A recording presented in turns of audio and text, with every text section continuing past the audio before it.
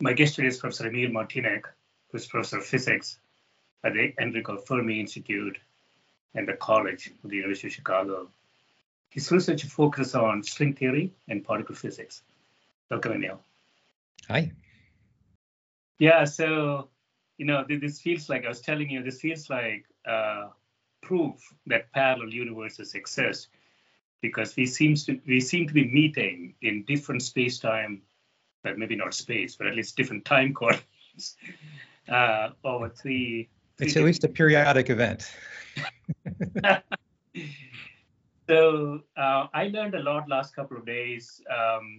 Most of the things I had no understanding about and still don't. So we talked about the four fundamental forces. We talked about there is an innate desire to sort of unify them. So they're gravity, electromagnetism, strong and weak force inside the atom. There's a strong desire to unite them, but we haven't been able to do that. We spent some time in the last session on two famous theories, Einstein's theory of gravity, general theory of relativity, as it's often referred to, and the quantum mechanics. And both of them are exceptionally successful in different scales, unfortunately. Mm-hmm. And so this idea that we can unite them in a grand unification process remained with us for nearly 70 years now, at least, maybe more. And there have been multiple attempts at this. So I want to take a bit of a historical perspective on this, and then we'll come to sort of the real string theory when you were working on it at Princeton. But I want to rewind time a little bit back. It sort of set the context for what unification means. So Kaluza-Klein theory. So I don't quite know the timeline of this, but perhaps in the 1920s. Yes. Taking sort of Einstein's equation and then saying I can add a vector to it to sort of combine electromagnetism with it, right? So that was an attempt. Yeah. So the what Kaluza and Klein did, not within a decade of Einstein's development of Einstein's theory, was it's just sort of like, mathematical game playing in some sense, saying, well, what if space-time wasn't the three dimensions of space and one of time that we observe around us, but suppose space-time was four dimensions of space and one of time. And furthermore, well, so we obviously don't observe four dimensions. So let's make the extra dimension a circle, a very, very tiny circle, so microscopic that we wouldn't detect it using the accelerators and other microscopes that we had at the time. Okay. And so let's just write down Einstein's theory on this geometry, which is three dimensions of space, one of time, and then an extra circle. And so you write down Einstein's theory in that geometry and see what the equations are. And there's a way of rewriting the Einstein equations in one higher dimension as a theory in ordinary space-time, which has Einstein's theory plus Maxwell's theory plus an additional scalar field. And so it's a way of sort of packaging the content of Maxwell plus Einstein into a theory in one higher dimension.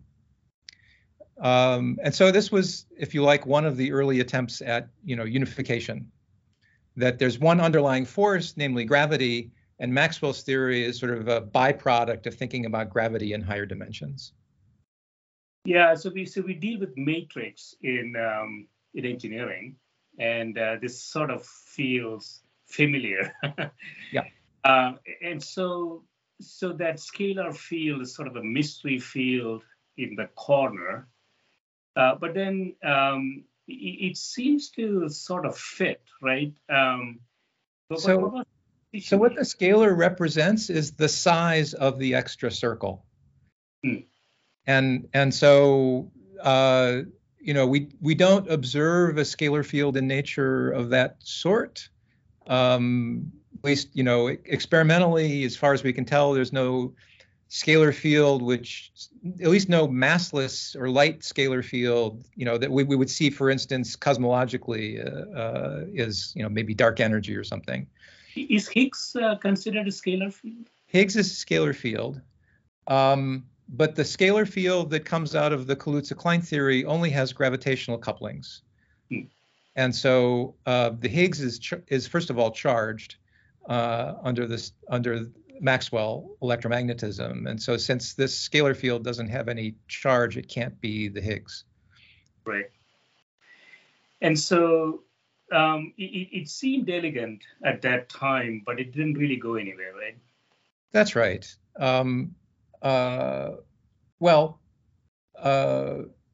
Yeah. So it was sort of a pretty idea, and people didn't quite know what to make of it. So it sort of was developed, and people thought about it from time to time, but not in any serious way, because it didn't really seem to connect with the rest of particle physics in any way that we could understand. But it has some foundational characteristics, would you say? I mean, this idea of a dimension that we cannot observe is sort of a theme that we're going to run through the next 80 years.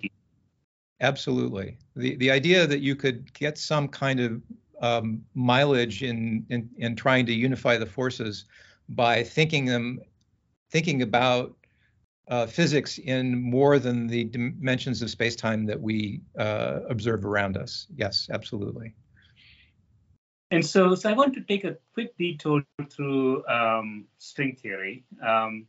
So S-matrix theory is sort of the origination of it, right? So 1940s, 50s? 50s and into the early 60s.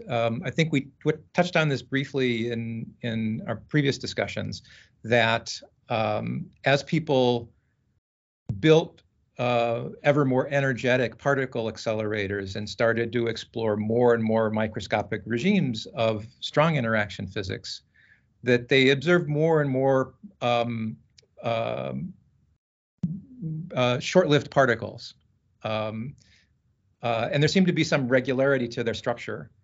Yeah. And in trying to understand what would explain that regular structure, the first thing that came up was a beautiful, not a theory per se, but a formula for what is the scattering probability of some of these strongly interacting particles.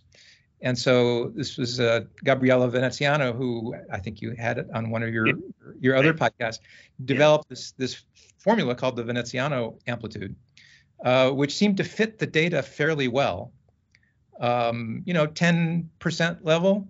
And so there seemed to be something to, there at the time there were sort of these two strains of thinking in theoretical physics.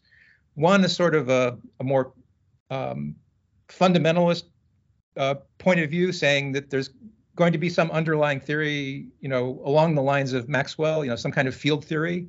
Yeah. And quantize that field theory and you'll understand physics. And the other being this more phenomenological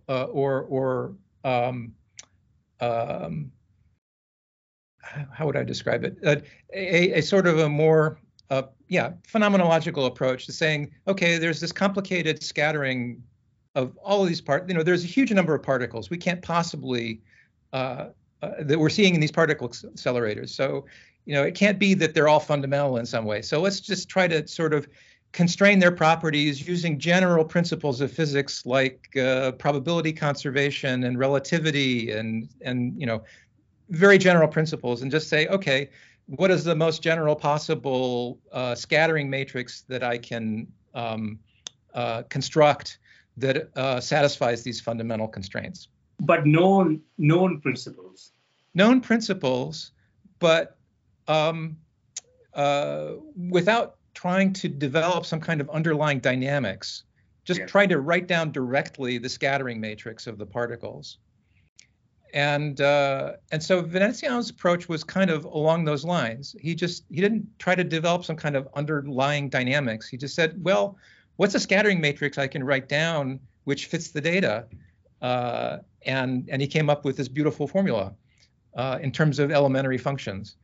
And so, that made people sit up and take notice.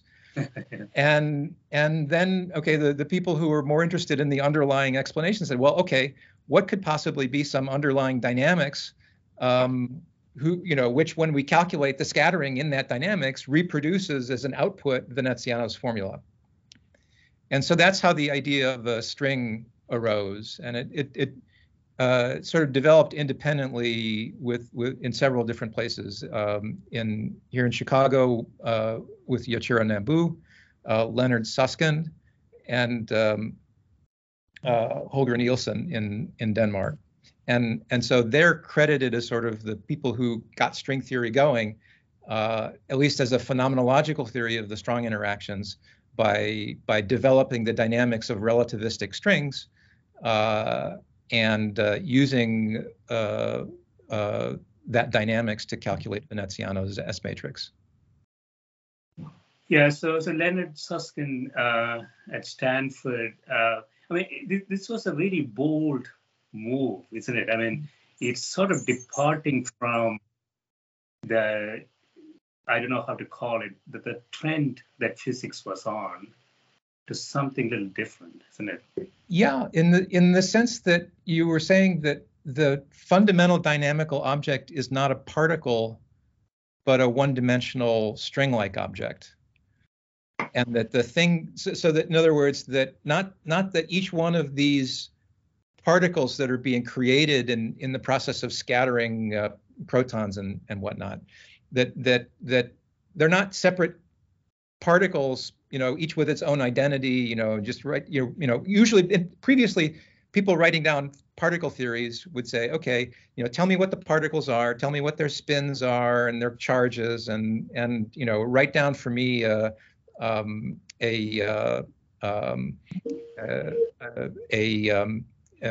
energy function and so on, and you proceed that way. And here was something different. You say, no, the particles themselves aren't, their own separate individual thing, distinct from all of the others. Each one is itself a different state of vibration of something more fundamental, some extended object that has a lot of internal degrees of freedom. And depending on how those internal degrees of freedom are oscillating, you generate the different particles. Yeah, so it's sort of physically counterintuitive to me, Emil. So how do you extend a point particle? I mean, that seems really counterintuitive. Say that again? How do you have an extended particle, an extended thing, like a string, out of a...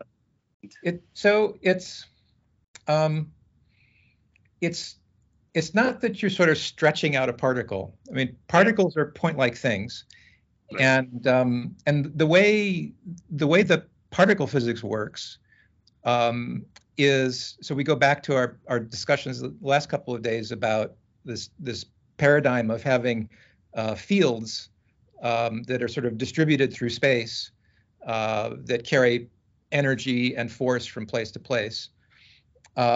So what you do in standard theories of particles, like the Standard Model, is you quantize the field, so the quantum mechanics is applied to the field, which is sort of the wave aspect of wave-particle duality.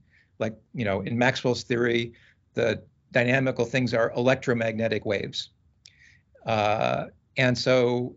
So you say, okay, where's the particle aspect of particle physics? It's that the waves are the probability amplitudes for finding a particle somewhere. So there's this wave particle duality aspect of quantum mechanics that we were discussing yesterday comes in that the electromagnetic field, the chromomagnetic and electric fields of the strong interactions, and also the matter fields, the electron and quarks and so on, they're all fields. So they're all sort of distributed things which propagate in wave-like manners. And then the particles are the distinct states of excitation of the field. So if I add an excitation to the field, it's like adding a particle. And so this string is sort of different in that it's a description of the particle-like objects directly. It's not a description in terms of a field.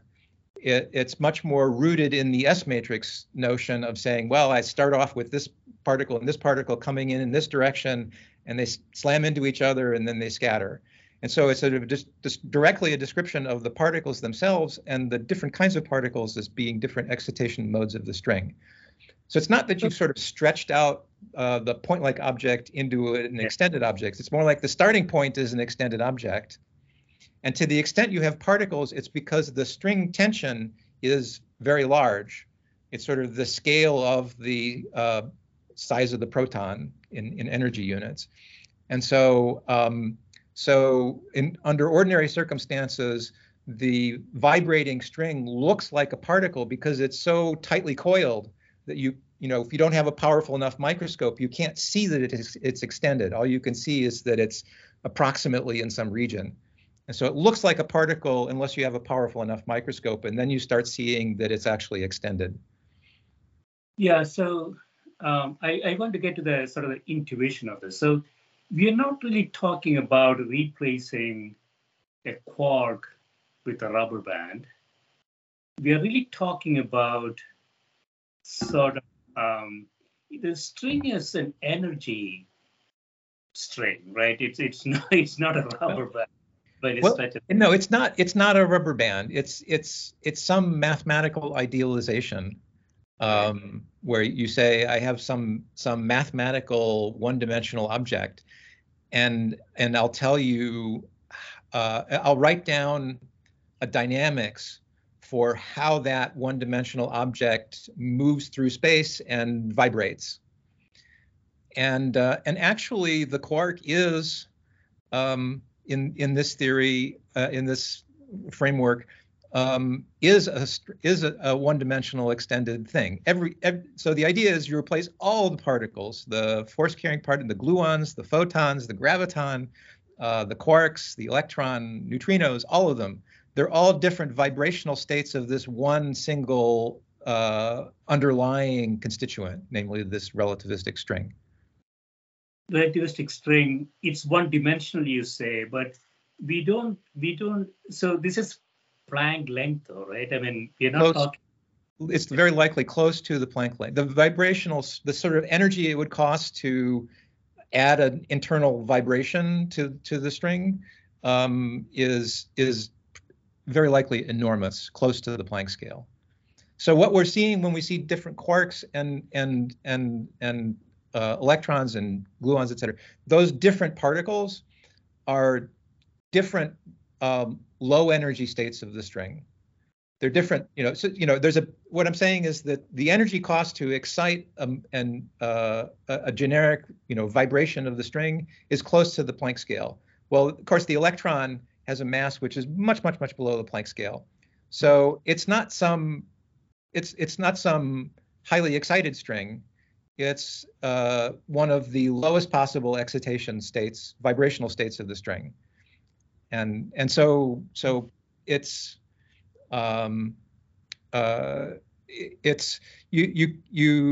what you are presupposing is that there indeed is this huge gap between sort of the fundamental nature of strings, which is occurring up near the Planck scale, and its low energy manifestation as the different kinds of particles.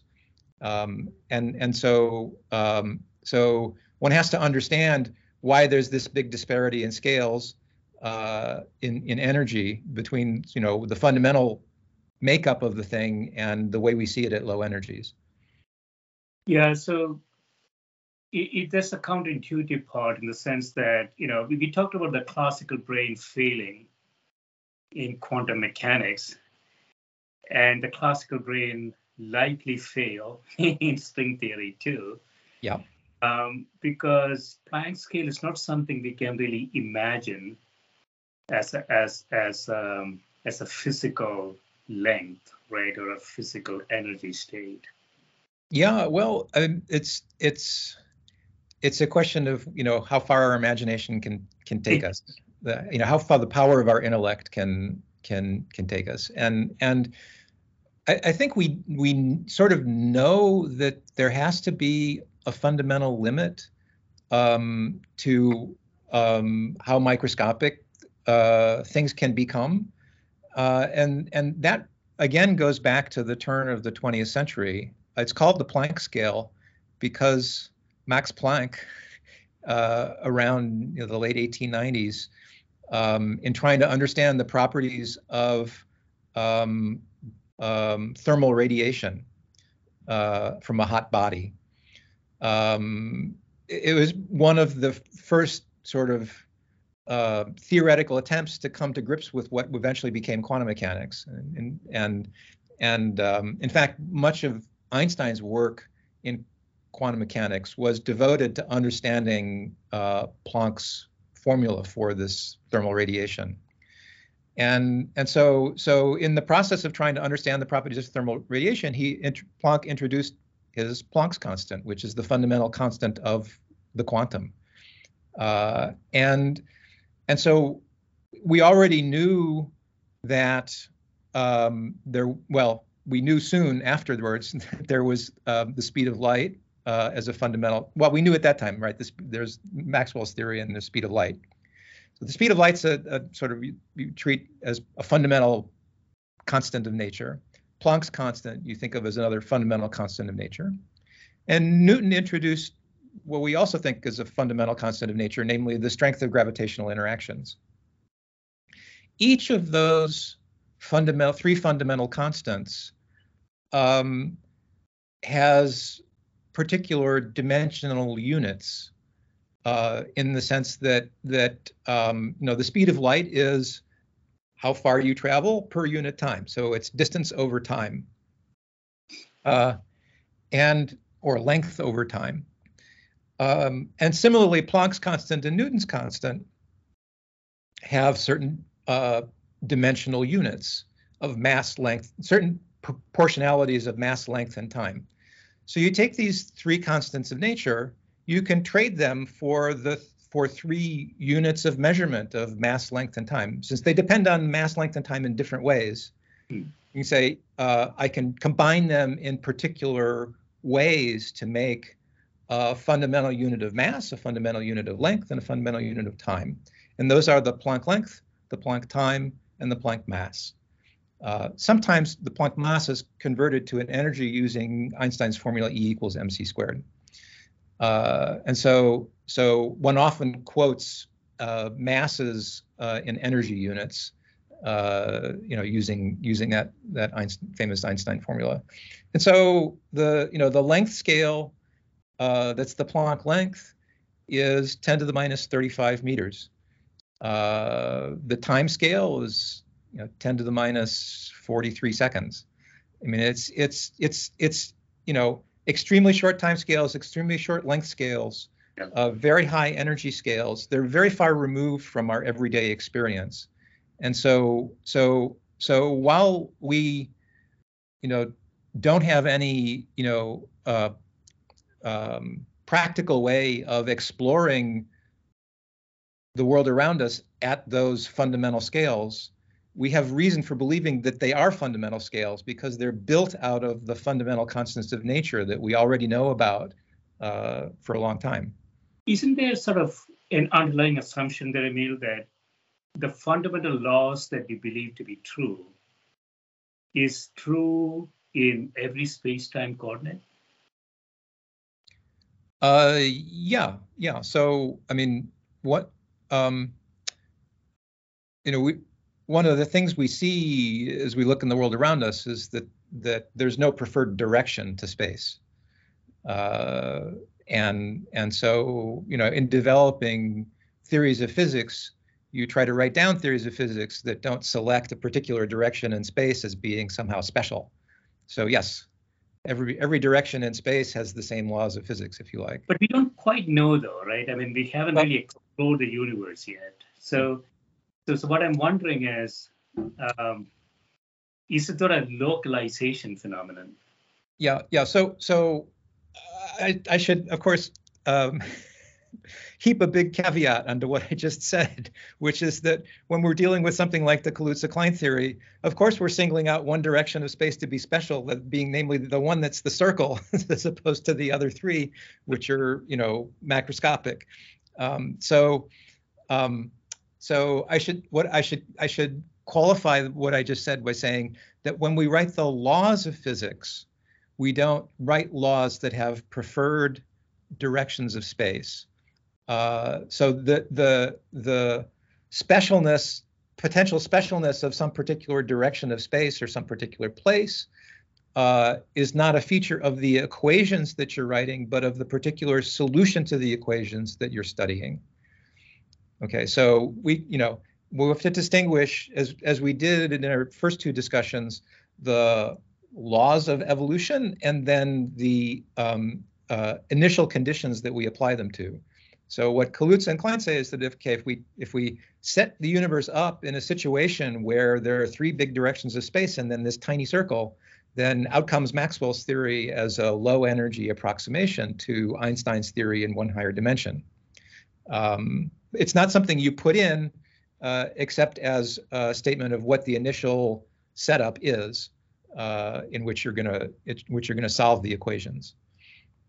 Yeah, you dash the hopes of every human who believes he or she is special. Well, get used to it. So I want to touch very quickly on historical context again. So the Regge theory and bootstrap models.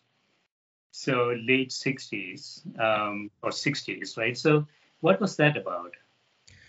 Yeah, so this was part of this whole philosophy of S-matrix theory and trying to quantify in formulas the structure of the S-matrix and its mathematical properties, and so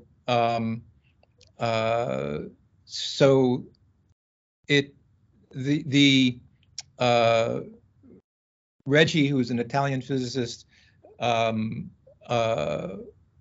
was developing certain properties of how scattering looks if you look at it in different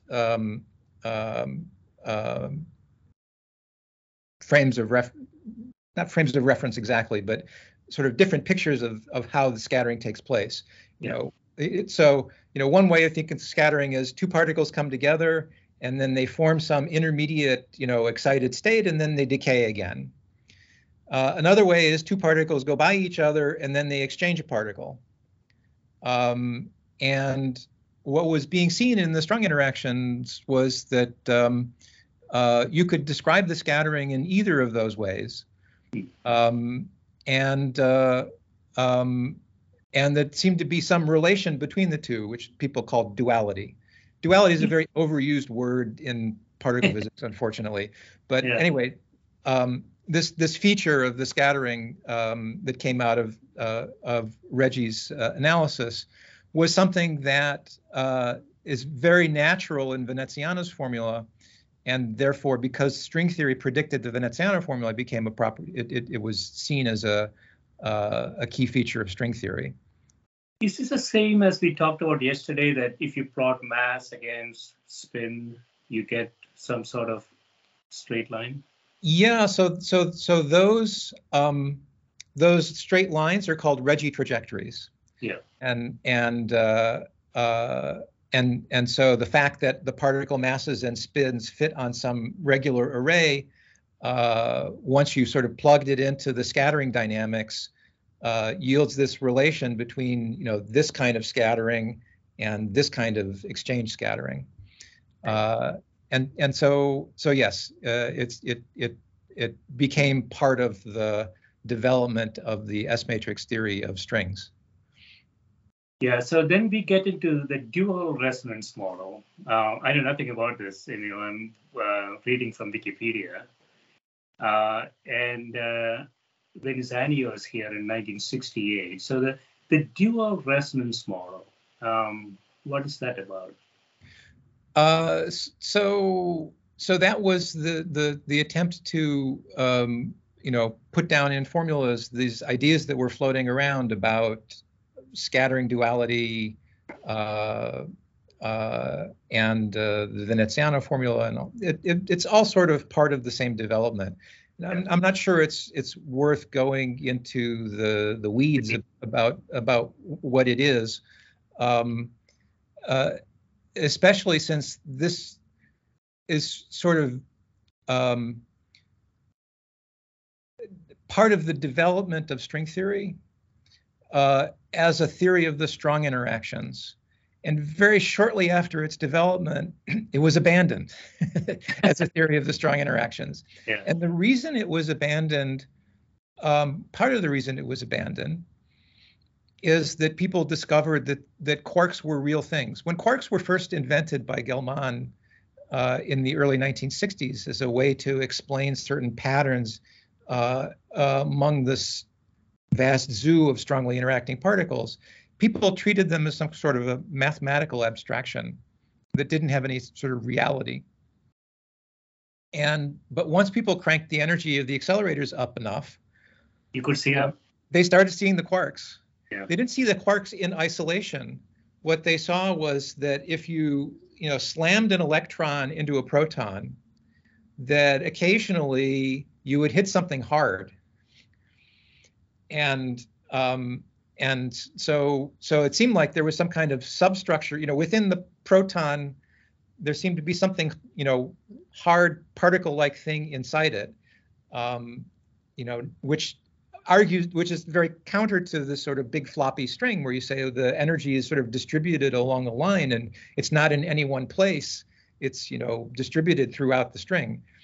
And so string theory had a hard time accommodating these hard scattering events that people were seeing in particle accelerators.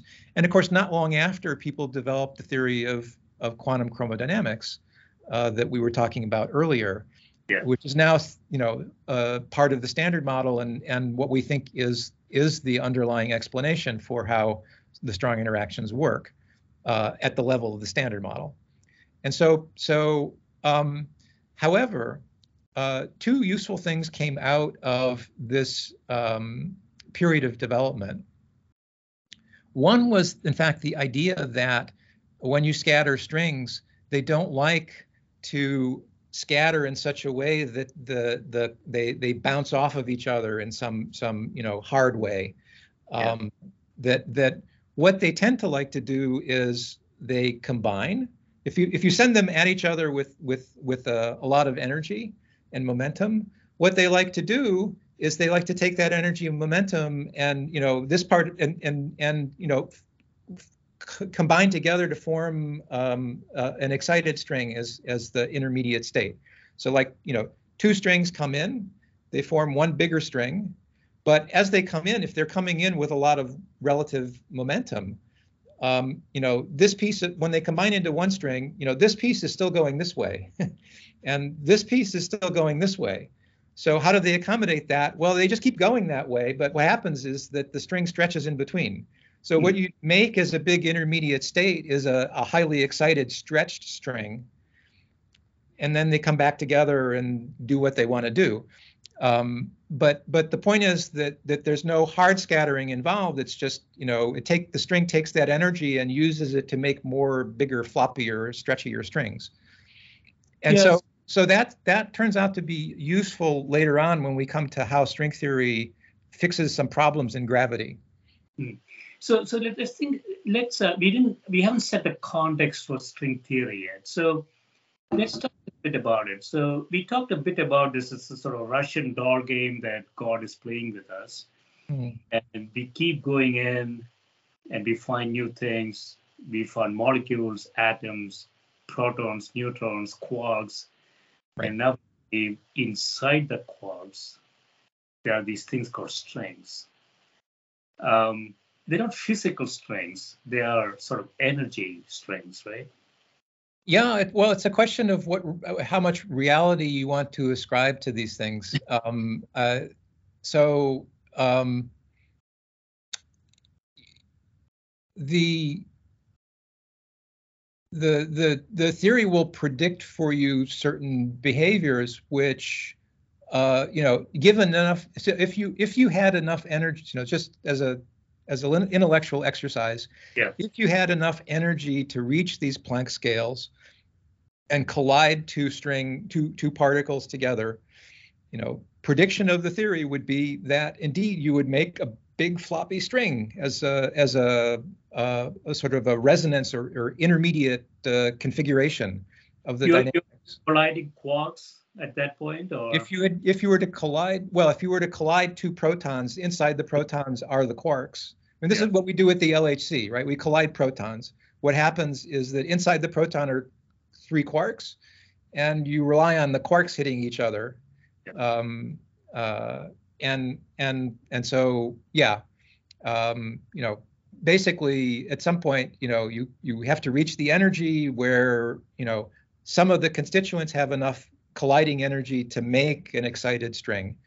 And if you had, a Planckian accelerator, the prediction of string theory is that there would be intermediate states in the dynamics, which are these big floppy strings. So, but we are colliding protons at LHC. We are colliding them.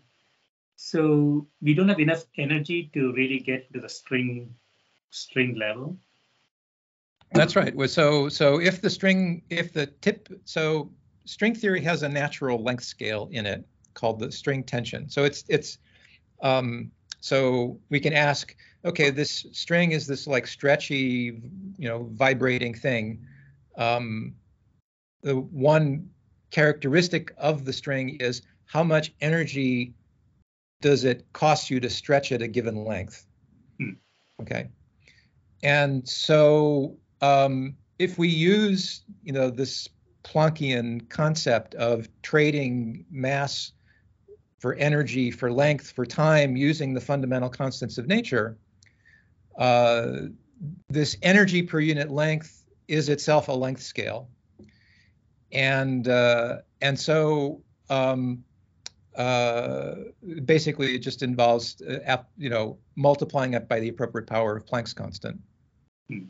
And so there's a fundamental length scale associated to the vibrational energy of the string.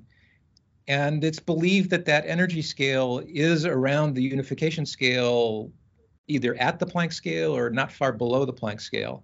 So you're talking about a disparity in energies between the LHC, which is an energy scale which is 1,000 times the proton mass, and the string scale, which is 16 orders of magnitude beyond that. So it's not like we're going to build a string accelerator, in the next century. I mean, it's just way beyond what is technologically feasible by any civilization. Or we need a different. Excuse me? Or we need a different president. One of those. I'm just kidding. Yeah. So let's go back to, so you were at Princeton in the 80s, and so string theory, as you say, sort of got into some maybe little bit of a lull. It became sort of a backwater, if you like, and it was because it wasn't because string theory wasn't interesting. It was that it wasn't the right theory for the strong interactions. And we had a theory of the strong interactions. We had this, Maxwell-like theory of quantum chromodynamics, and which was immensely successful. I mean, it just, it got better and better as we understood it more and more for explaining the data coming out of particle accelerators. So So string theory was sort of dropped. It was dropped for the reason that it wasn't fitting the data as well as this alternative of quantum chromodynamics. But also it had this certain what from the point of view of particle physics seemed to be drawbacks. One was what I explained earlier, that it didn't seem to have this hard scattering feature that was being seen in accelerators. When we collide particles, they can bounce off of each other in hard ways. That was one. Another was that in writing down the theory and calculating the spectrum of vibrational excitations of the string, it seemed like there was always in the spectrum of string excitations a spin 2 particle, and that particle was massless. So if you ask, where do we see a spin 2 particle in nature, massless spin 2 particle in nature? Well, gravity. The graviton is a massless spin 2 particle. And moreover, when people look more carefully at the S matrix of the kinds of strings that describe this spin 2 particle, one saw that they were the scattering processes of gravitons that you calculate from Einstein's theory. So this gave, so around 1974, Joel Shork, John Schwartz, the same Schwartz that became prominent later in the revival of string theory in the 80s, and Tamiaki Uneya in Japan, proposed that string theory wasn't supposed to be a theory of the strong interactions like we originally thought, but it was going to be a theory of gravity. And that was exciting. So without knowing anything about it, David, so the quantum chromodynamics appears to be a little bit of a Band-Aid to me. At least it sounds like a Band-Aid. It is not really getting into sort of a fundamental question, is it? I mean, it's trying to explain some aspects of the questions we're asking, but not completely. Well, so quantum chromodynamics is we're not asking it to explain everything.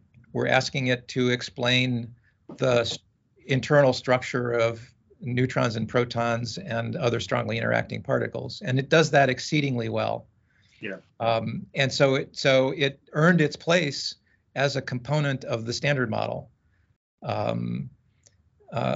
And string theory lost out in that competition. That battle. Yeah. Okay, so it came back later when we figured out how to incorporate quantum chromodynamics together with gravity and the other fundamental forces in string theory, and that was the sort of the key advance that came along in the early to mid 1980s. So the real prize here is to explain gravity. I mean, yes. That is what we're after. Right.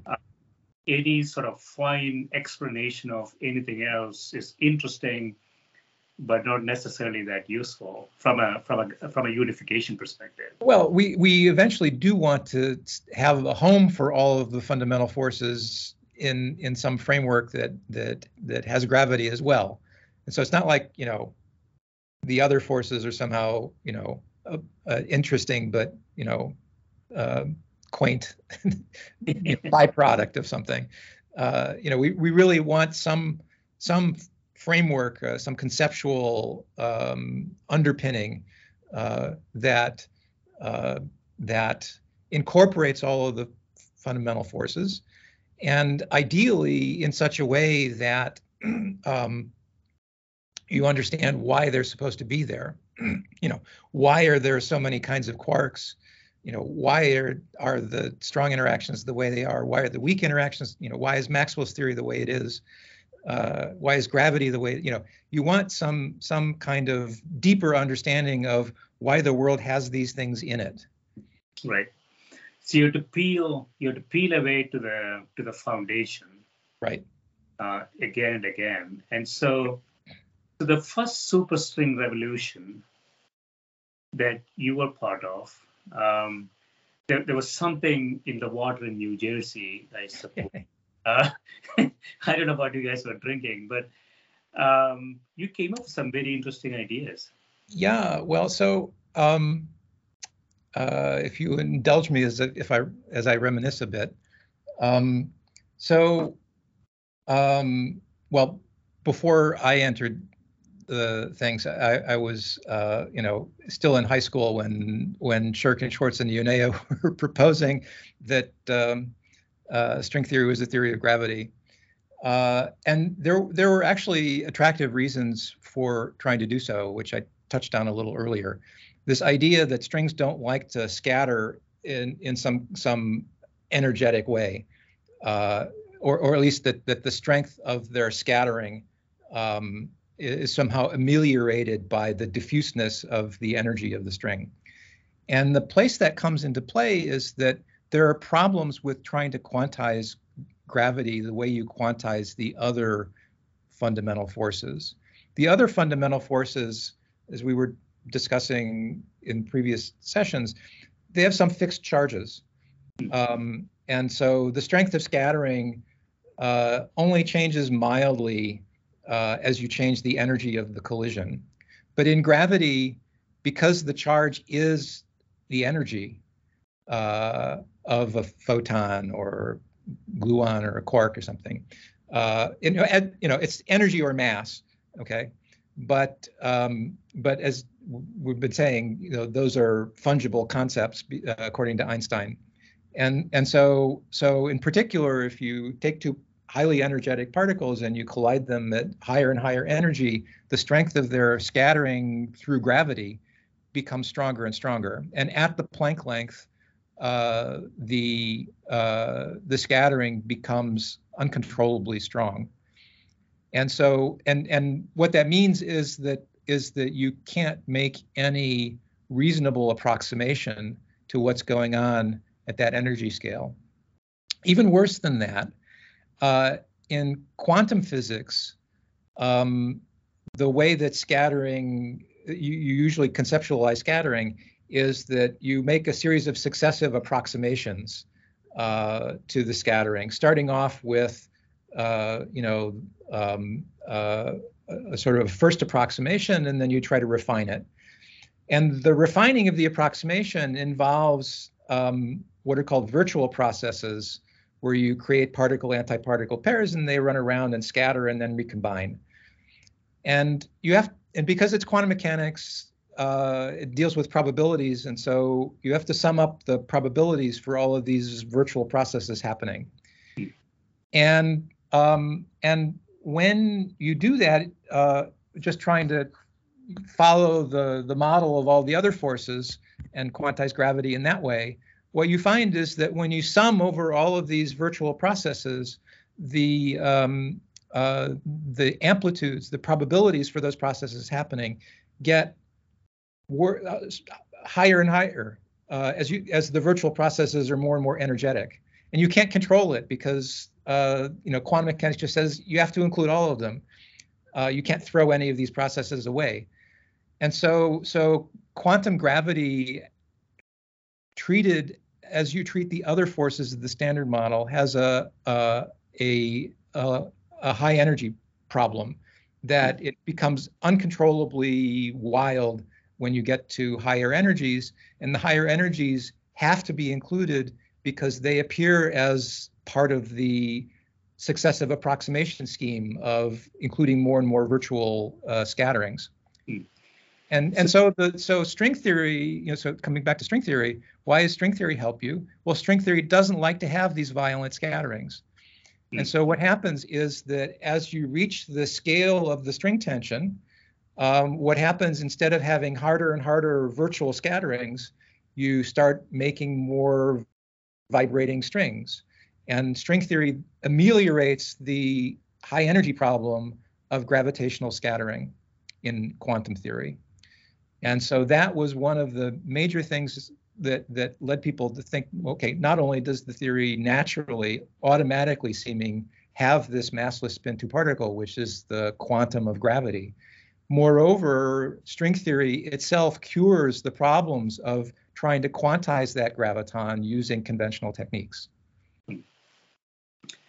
Yeah, so mathematics cures a lot of things. If you have the mathematics. And, the sort of, I mean, we have already left sort of the ability to have a physical intuition to this world, because we are at scales that we can never reach. And so at that point, only mathematics remains. And so mathematics remains, and also all of the history of successes in particle physics that comes before you. Yeah, so we have some experience, we have some intuition what things could look like, but then we cannot prove them, right? Right. But so if proof is required to be experimental proof, then no. Experimental evidence for string theory is essentially non-existent. So indeed, it's a big gamble. It may not pay out, but the things that keep us intrigued and hard at work are the structures that we see emerging as we understand the theory more and more. And by that I mean, as we have again been discussing through our march through the history of theoretical physics, that developments in mathematics and developments in physics come hand in hand. Yep. And so one thing is for sure, is that string theory is a vast mathematical structure that brings together threads of mathematics that were not ever appearing in theoretical physics before, but make an appearance in string theory. And so if you want to place a bet on a theory, having some relevance to nature, the fact that it incorporates more and more of fundamental mathematics as you develop it is an encouraging sign. Yeah, I agree. There's a larger philosophical question here. I'm not a philosopher, not a physicist, but I was an engineer, and I'm a very bad one at it. So I think they're approaching a regime where really only mathematics remain. Perhaps this was sort of the ultimate goal, which is it is not really what you try to measure. It is really what you try to imagine. So there is a limit to measurement, but actually there is no limit to imagination. Yeah, and that of course. Yeah, sorry. We might be reaching that regime, perhaps. Yeah, well, of course, that's the ever-present danger. is that we're trying to extrapolate from what we know about the Standard Model and about Einstein's theory and about how quantum mechanics and field theory work, and trying to extrapolate, orders and orders of magnitude beyond things that we can measure. And you make a little mistake in that extrapolation, and the world goes this way and your imagination goes that way, and you quickly find yourself lost in the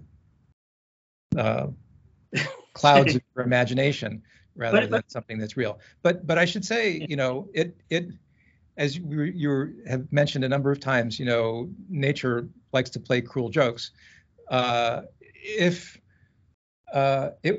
would indeed be a cruel joke if there was this vast and elegant mathematical structure that seems to incorporate all the stuff that we know about in particle physics, and yet it's not the right theory. Right? Yeah, That would be a cruel joke, but it's certainly possible. Yeah, let me turn that around, Emil. So a mathematical construct that is consistent, does it really matter if it is not the quote unquote right theory? I mean, let me ask it differently.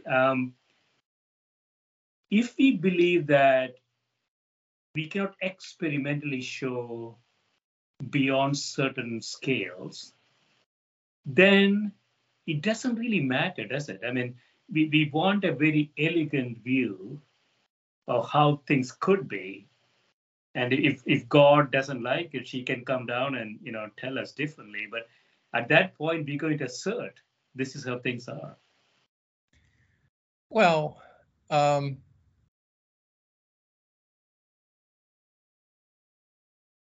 maybe. One thing for sure is that mathematicians won't care. I mean, mathematicians are very happy that string theory came out of particle physics, because it's given them vast new areas of mathematics to explore. And so, that will go on no matter whether string theory is the right theory of the world or not. But again, I have to say there are certain things that string theory does that no conventional way of quantizing gravity can do, and for that reason, I think that I regard as another sort of strong piece of evidence that string theory is on the right track. And here, what I have in mind is a by now almost 50-year-old puzzle raised by Hawking regarding how black holes and quantum mechanics fit together in Einstein's theory. And string theory, as far as I'm concerned, has the only it's right now it's the beginnings of a quantitative understanding of the resolution of Hawking's paradox. That's something we talked about in a previous podcast. Yeah. So this nagging question: which direction to come from and which direction to head?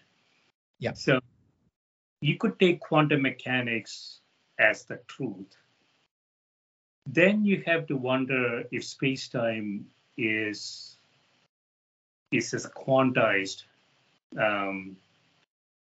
object, or you come from ancient theory of gravity and then sort of backpedal into gravity.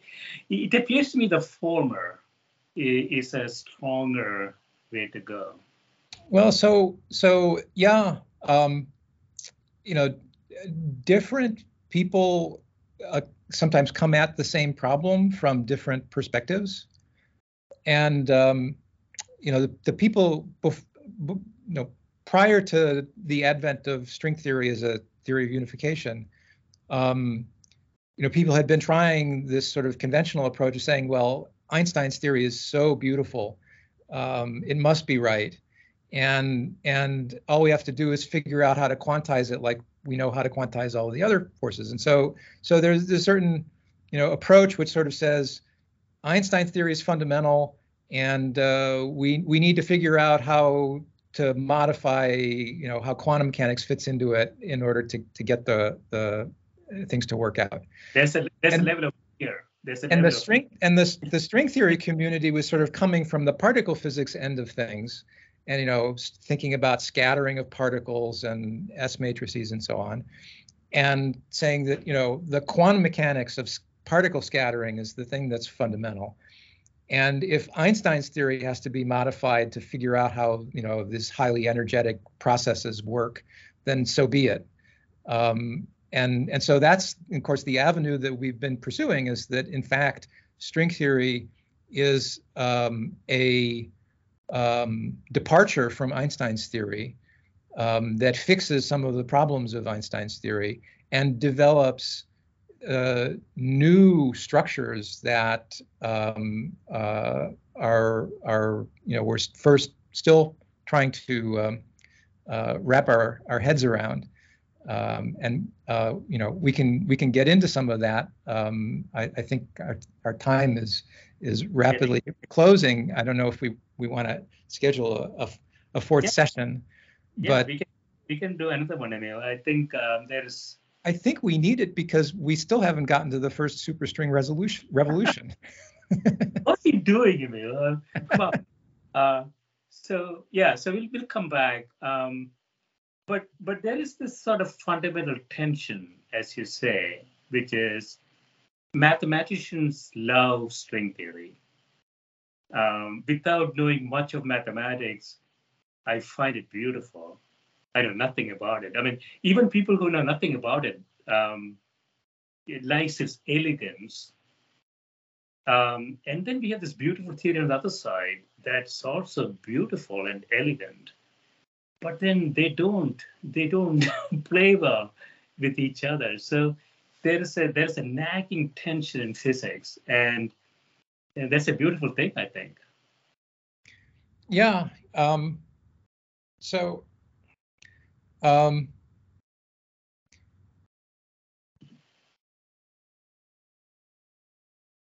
think string theory. I think it's all of what we understand about it at the moment, I think, is telling us that it resolves a lot of the conceptual issues with Einstein's theory by enlarging the mathematical structure beyond. So as we were discussing in a previous session, Einstein's theory really is the sort of the theory of space and time. That the gravitational field is itself the geometry of space and time. And what string theory is turning out to be is an extension or a modification of our notions of what geometry looks like when we get to short distances, where quantum effects become important. And so it'd probably be useful to talk about some of that. Let me say one thing about sort of like how does Einstein's theory fit with string theory. So one thing we already covered, namely that string theory has within it this massless spin-2 particle, the graviton, and the interactions of scattering gravitons work out just right. But you can say, okay, that's just one or two gravitons. Where does the geometry of space-time come in? And the way it comes in is connected with some of the work I was involved with in the mid-1980s. Namely, if you say, I have a string, propagating in some curved geometry. Can I have any curved geometry? Can I have a string propagating in any curved geometry I like? Or does the curved geometry have to satisfy some conditions in order for the string to have a sensible description? And the answer turns out to be yes. The string does need to satisfy the geometry needs to satisfy certain equations in order for the string to consistently propagate on it. And those equations are Einstein's equations. These are closed strings? Closed strings, yes. So little loops of string. The graviton is the lowest excitation, one of the lowest excitations of a closed loop of string.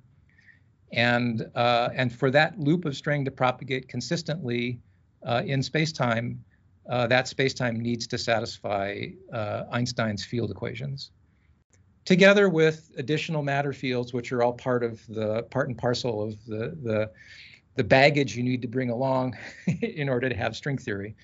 But the reason it's appealing as a fundamental construction is that there's this sort of like underlying constituent, the string, and the string is telling the space-time that it's in what to do.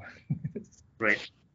And so that's, I think, to me, one of the part of the fundamental appeal of string theory is that, and one has this experience when one has worked in it long enough, one has this experience over and over again of things you didn't ask the theory to do, but that just present themselves to you. Right. And so you have the feeling not that you're inventing something, but that you're discovering something. Yes. Yeah. So so we had to come back, Anil. So we ran out of time. But I feel like any consistent, beautiful mathematics has to be right. I don't think we have had many instances of consistent, beautiful math being wrong in the physical sense. At least I can think of any. But this is where we are with string theory, I think. Yeah, well, so mathematics is a sort of a closed thing, right? It's sort of pure thought, and so as long as you haven't made a mistake in proving your theorem, it has to be right. And so the real question is that mathematics, does that mathematics that is intrinsically right in and of itself, as a construct of the human mind, does it appear in nature in some way? And there are things in mathematics that I don't know, at least not yet, how they appear in nature. There's a whole branch of mathematics called number theory, which is just about the relations between numbers. A famous instance of this is something called Fermat's last theorem, which you might have heard of, was proved not long ago, and made the popular press. Fermat's last theorem is some conjecture that Fermat made in the early 19th century, and remained unproven for 2 centuries. And okay, but it's some statement about the properties of numbers. I don't know of any physical manifestation of that property of numbers. Not to say that there isn't one. And there are certain number theoretic aspects of certain constructions one does in string theory. So it's not to say that number theory doesn't appear in string theory and string theory doesn't appear in physics. It's just that it's rather far removed from any application to physical dynamics. Yeah, so let me finish up with this, Emil. So let me try this, and I don't think you will agree with this. So if our limitation is at 10 to the power minus 16 meters, and we cannot go anything further than that, I'm just making up a number. Yeah. And reality exists at 10 to the power minus 35 meters. Between 10 to the power minus 16 and 10 to the power minus 35 is theater. It's about beauty. It's about dramatics. It's about art and ideas. It doesn't really matter because people never know. we can find out. In that sense, yes, it's kind of an intellectual exercise. And you say, well, it's not experimentally verified, so you guys are just having fun playing games. And to a large extent, yes, that's true. We're spinning a yarn, telling a tale of what the world might be like in unobservably small domains. And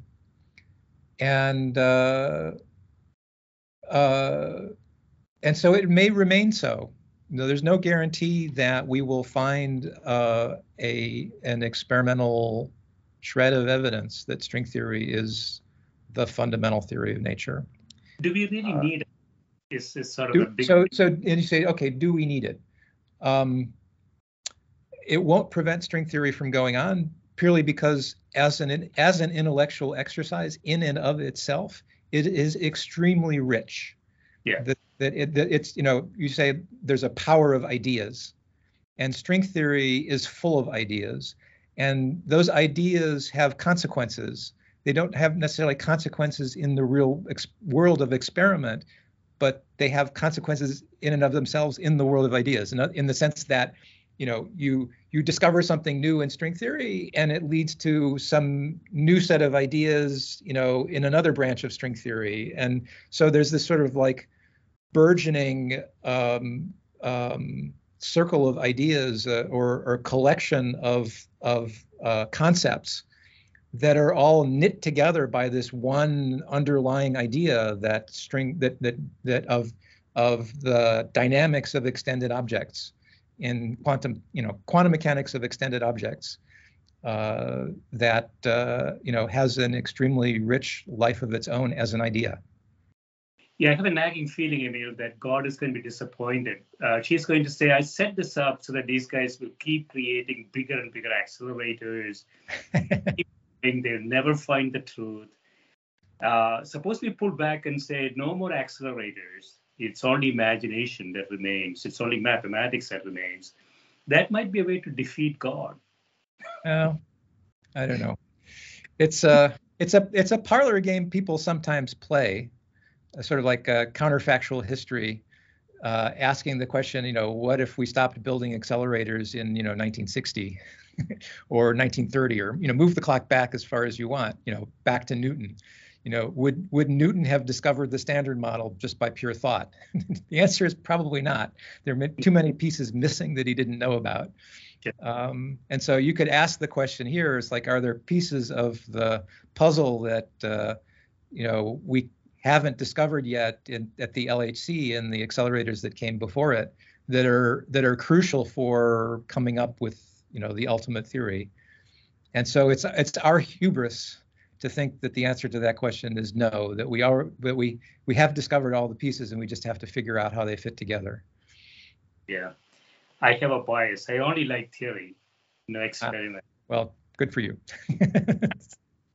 Excellent. So it looks like we have to come back and have another session. I think so. So should we do that tomorrow or Sunday? What is your...